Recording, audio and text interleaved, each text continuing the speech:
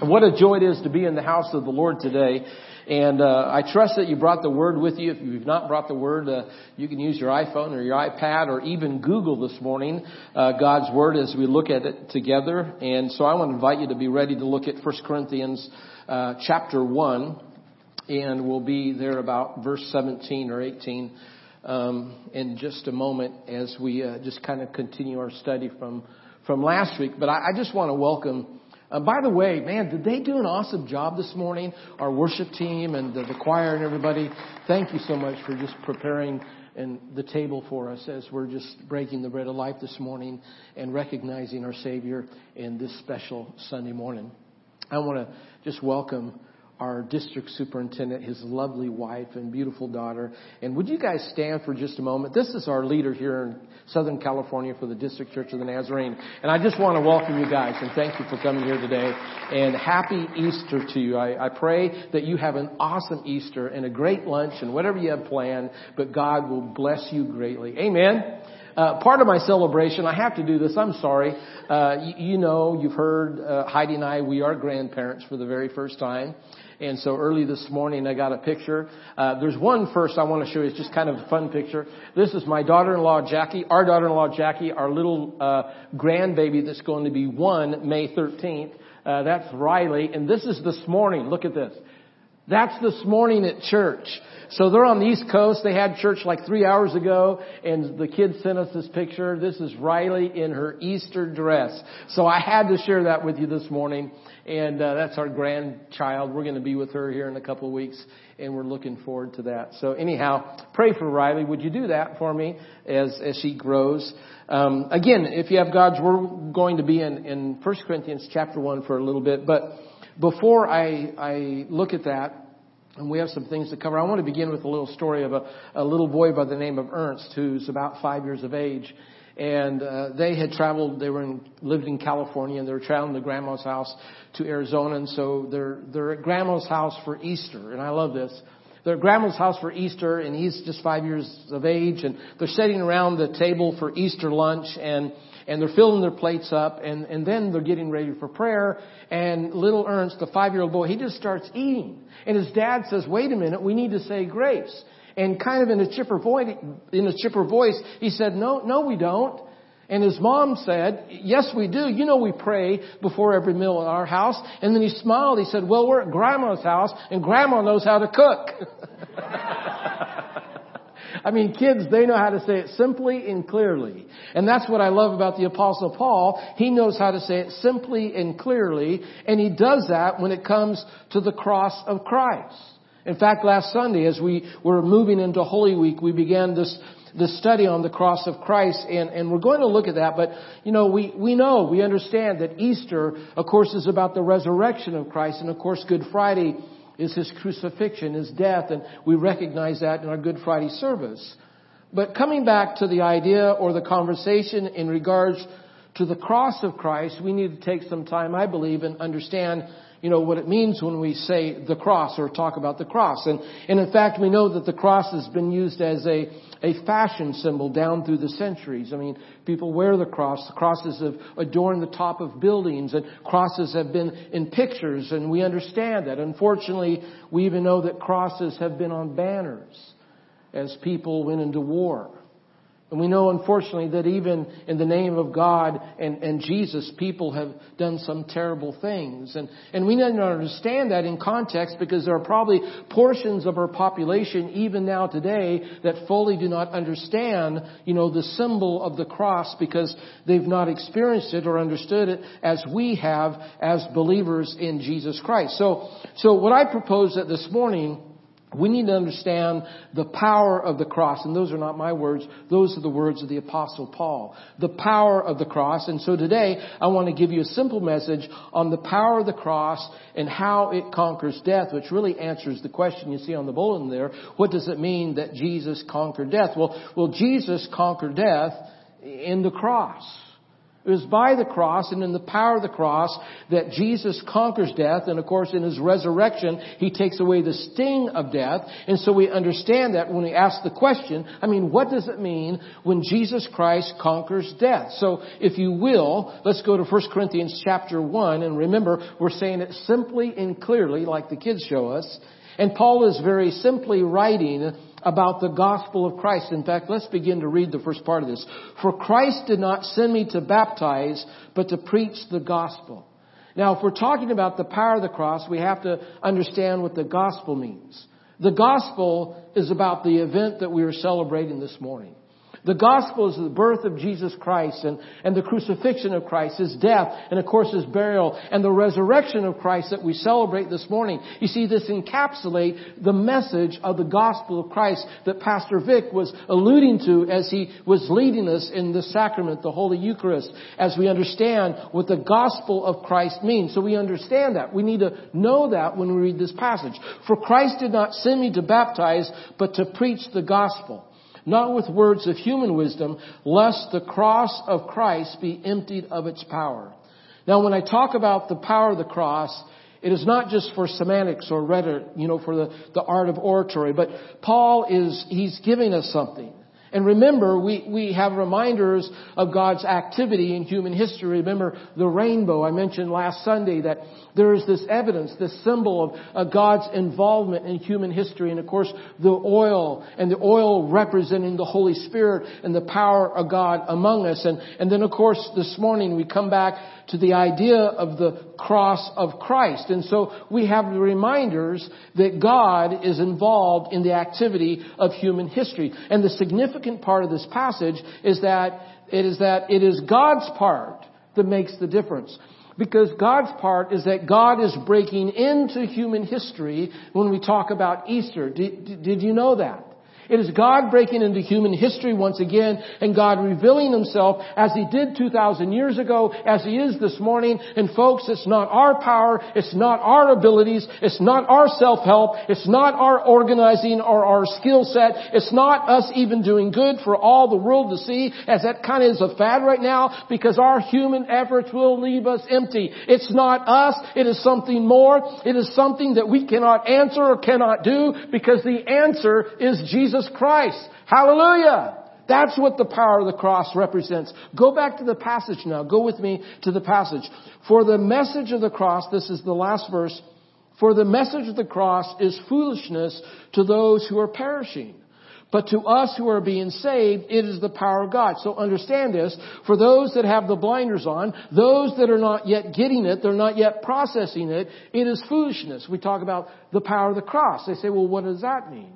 But yet to those that are being saved, those that understand, those that have partaken of course, the blood and the body of Christ, and we understand that, we receive the power of God in the cross. Now, here's my purpose statement for today's sermon. The power of the cross, here it is. The power of the cross conquers death and overcomes everything else. You believe that this morning? Say amen. Amen. The power of the cross conquers death and overcomes everything else. So the power of the cross gives me hope in the most secure future. You see, peace and security, it's not a mystery. Peace and security, it's not a lottery ticket that we buy and then, all of a sudden, I have peace and security in life. It is not something that we're guessing at. It is not a multitude of options. If we make this decision, then we have this reality. We follow this path, and there's another reality, like multiple options or hundreds of realities. It's not that at all. It is one reality. It is one truth, and that is the power of the cross of Jesus Christ that brings everlasting life. Hallelujah! That's what the power of the cross means. You see, for Jesus, He is leading us. He is pointing us towards a reward that is in heaven when He talks about the future. In fact, Jesus Himself puts an emphasis on the idea of heaven, on the idea that there is life after death. I heard Pastor Jeff preach a message just a few Sundays ago, and the whole focus of the message was that there is such a thing as life after death. Think about that. We may not think about it very often, but I think as believers, we need to think about that reality that there is life after death. And we need to ponder on the idea, what does that mean? What is the ramification? I mean, if there's life after death, what does that mean for me? And how is my relationship, with God really doing? Because you see, the power of the cross points us towards this reality. Jesus is gently moving us towards this reality. And we see it in the Sermon on the Mount because He mentions heaven here and part of conquering death. Remember the question we started with. Part of conquering death is knowing that there is heaven that is yet to come. Did you hear that? Part of conquering death is to know that there's heaven that is yet to come. See how Jesus moves us this direction in Matthew chapter 6. Let's turn there together this morning if you have God's Word. Again, look up Matthew chapter 6. We're going to verse 19 through 21. And then I want to invite you to go to Isaiah chapter 25.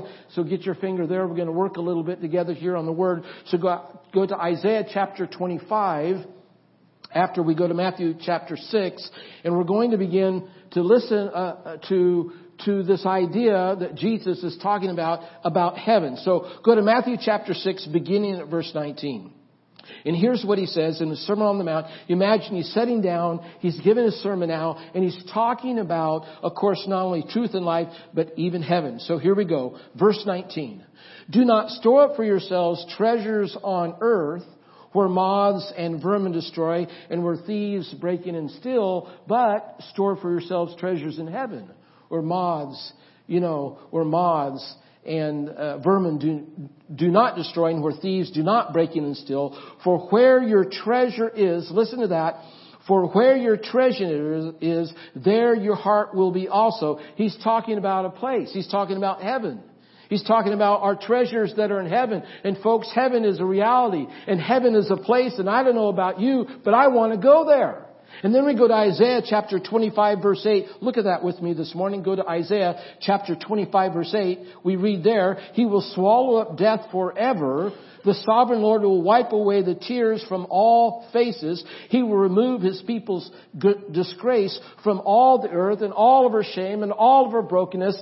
Why? Because heaven is a place and I want to go there. I don't know about you, but man, God wants to do something new in us. And the promise is heaven. In fact, go to another passage. Let's go to Revelation. Let's go to Revelation. And we go to Revelation chapter 21. Put your finger there. We're also going to Revelation chapter 22. So let's begin in Revelation chapter 21. Go to Revelation chapter 21. We're going to look at verse 4 and 5, and then we'll go to Revelation chapter 22 as it is defining heaven for us. I mean, just imagine what heaven is going to be like. This is the promise. And so, again, Revelation chapter 21, verse 4. He will wipe every tear from their eyes. Here's the promise. He will wipe every tear from their eyes. There will be no more death or mourning or crying or pain. Can you imagine that? For the old order of things has passed away. That's what Pastor Vic was leading us in as we were taking communion together, that there is this new covenant. There is this new hope that we have in Jesus. Those old things will be passed away. Verse 5, He who was seated on the throne said, I am making a new thing. Now, I don't know about you, but I love new things. I love the smell of a new car. I love a new house. I love newness in life. I love newness in my family. I love having newness in my spirit. God wants to do a new thing. How many believe that? Raise your hand this morning. Amen. God wants to do a new thing. That's what Easter is about. What am I saying? I'm saying that heaven is a place, and man, I want to go there. How about you? And then we go to Revelation chapter 22, looking at verse 5. I mean, listen to what heaven is going to be like. It says, there will be no more night. There will be no more night. They will not need the light of a lamp or the light of the sun. And man, I love the sun. Yesterday, we had about 30 of us that were going door to door and we're hanging up, flyers and tracts and the Jesus film to invite people to come to our church on Easter. And man, what a beautiful day yesterday. The sun was shining and there was a gentle breeze and man, I love the feel of the sun on our face and on our shoulders. And it's awesome living in San Diego. I love the sun. But imagine what heaven is going to be like. There will be no more need for the sun. There will be no need for electricity or a lamp because there will be the light and the glory of the Lord that will be shining upon us. Man, heaven is a place and I want to go there. I don't know about you. Here's what we can say. We can say that Jesus conquered death because there's something better than life. We're saying, how did Jesus conquer death? We can say He conquered death because we know the promise is there's something that's better than this life. We can say that when we know that this life is not all that there is, that we are not just another organic creature, but we are a created creation in God's image, that eternity with our Creator is going to be spectacular. I'm wondering, maybe this is why, the Apostle Paul was able to write to the Philippians, in spite of all the challenges that he faced and the ministry that he labored in and sometimes in vain. I mean, in Paul, we see all the best of him, I think, in the epistles, and there is an allusion there to, or he alludes to some difficult times. I mean, the shipwreck and the heartaches that he went through. But you can imagine this is maybe why Paul was able to write, for me to live is Christ. For me to live is to labor, and for me to live is ministry. And then what is the second part of that? For me to live is Christ, but to die is gain. Because heaven is a place, and I want to go there. Amen. You see, we recognize that there is power in the cross of Christ. I mean, how do we have victory over death? We have victory over death because of the power of the cross. And what I want to say that this is wise. This is having a wiser attitude. Not wiser as W-I-S-E-R, but wiser, W-I-S-R, which is an acronym that I want to mention this morning. A wiser attitude, which means, number one, the power of the cross is the winning combination. Now, I don't know about you, Tim. I love to win. I love being on a winning team. I love making the shot. I love crossing the line. I love hitting the home run. My wife and I, her birthday was yesterday, by the way, my wife's birthday, and we went to the Padres game, and they did a terrible job. And we left like three innings before the game was over, and we just were not having a good time because they weren't winning. I mean, we love to be on the winning team. And folks, the power of the cross is the winning combination for life. And I don't know, maybe you've been searching for that. Maybe you've been looking for the winning combination. Well, the winning combination for life, the answer for life is Jesus Christ. It's the power of the cross. Hallelujah. The winning combination for life is in the power of the cross that invests in our eternity. So the I in Weiser, W-I-S-R, the I is that it invests in our eternity. That Jesus, that Christ has invested in your eternity. In fact, in John 3:16, remember, for God so loved the world that He gave His only begotten Son, that whosoever believeth in Him would not perish but have everlasting life. We are reminded that those that believe in Christ have everlasting life. In John 3:36, what does it say there? We read that whoever believes in the Son, that's the requirement. Belief in the Son, belief in Jesus Christ. If we believe in Christ, we have everlasting life. That is the message of Easter. In John chapter 14, verse 6, remember Jesus said, I am the way and the truth and life. No man comes to the Father except through me. Those are the words of Jesus Christ. If you want to make it to the Father, if you want to make it to heaven, if you want to have everlasting life, we have everlasting life by knowing Jesus Christ as our personal Savior. Amen. So you see, the power of the cross is the winning combination. The power of the cross invests in your eternity. And then the power of the cross shows us that there is no friend like Jesus Christ. There's no friend like Christ. Proverbs, we read that there's a friend that sticks closer than a brother, and that friend is Jesus Christ. Jesus Christ will never let you down. He will never leave you out. Jesus Christ will always lift you up, and Jesus Christ will always be present. There is no friend. Can I say it loud enough? There is no friend like Jesus Christ. And you see, the power of the cross promises us, shows us that there's no friend like Jesus Christ. And the last, the R, the power of the cross recognizes that Jesus invests in you, that Jesus brings value to your life. And you want to have value in life? You really want to have purpose and value in life? Like I was talking to the kids this morning with the empty bag, that Jesus fills us up. He gives us value in life.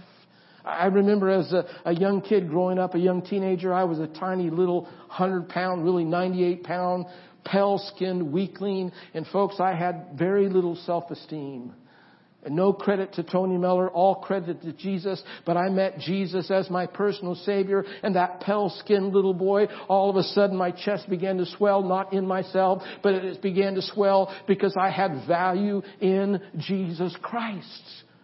Jesus Christ adds value and brings value to your life. And we recognize this. This is the power of the cross. And it's in the resurrection of Christ that we're set free and that we're forgiven and that we're loved and we can love others. It's in the power of the cross that we are free to live under God's blessing, as we were talking about in our communion time. Under God's blessing in the power of the cross. And by the way, Jesus is not about being religious.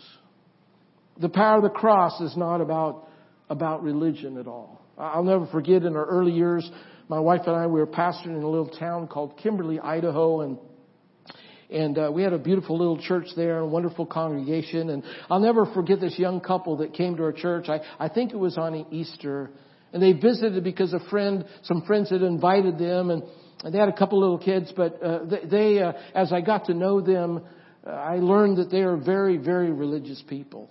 In fact, they were probably more religious than us. I mean, they were very faithful and very active.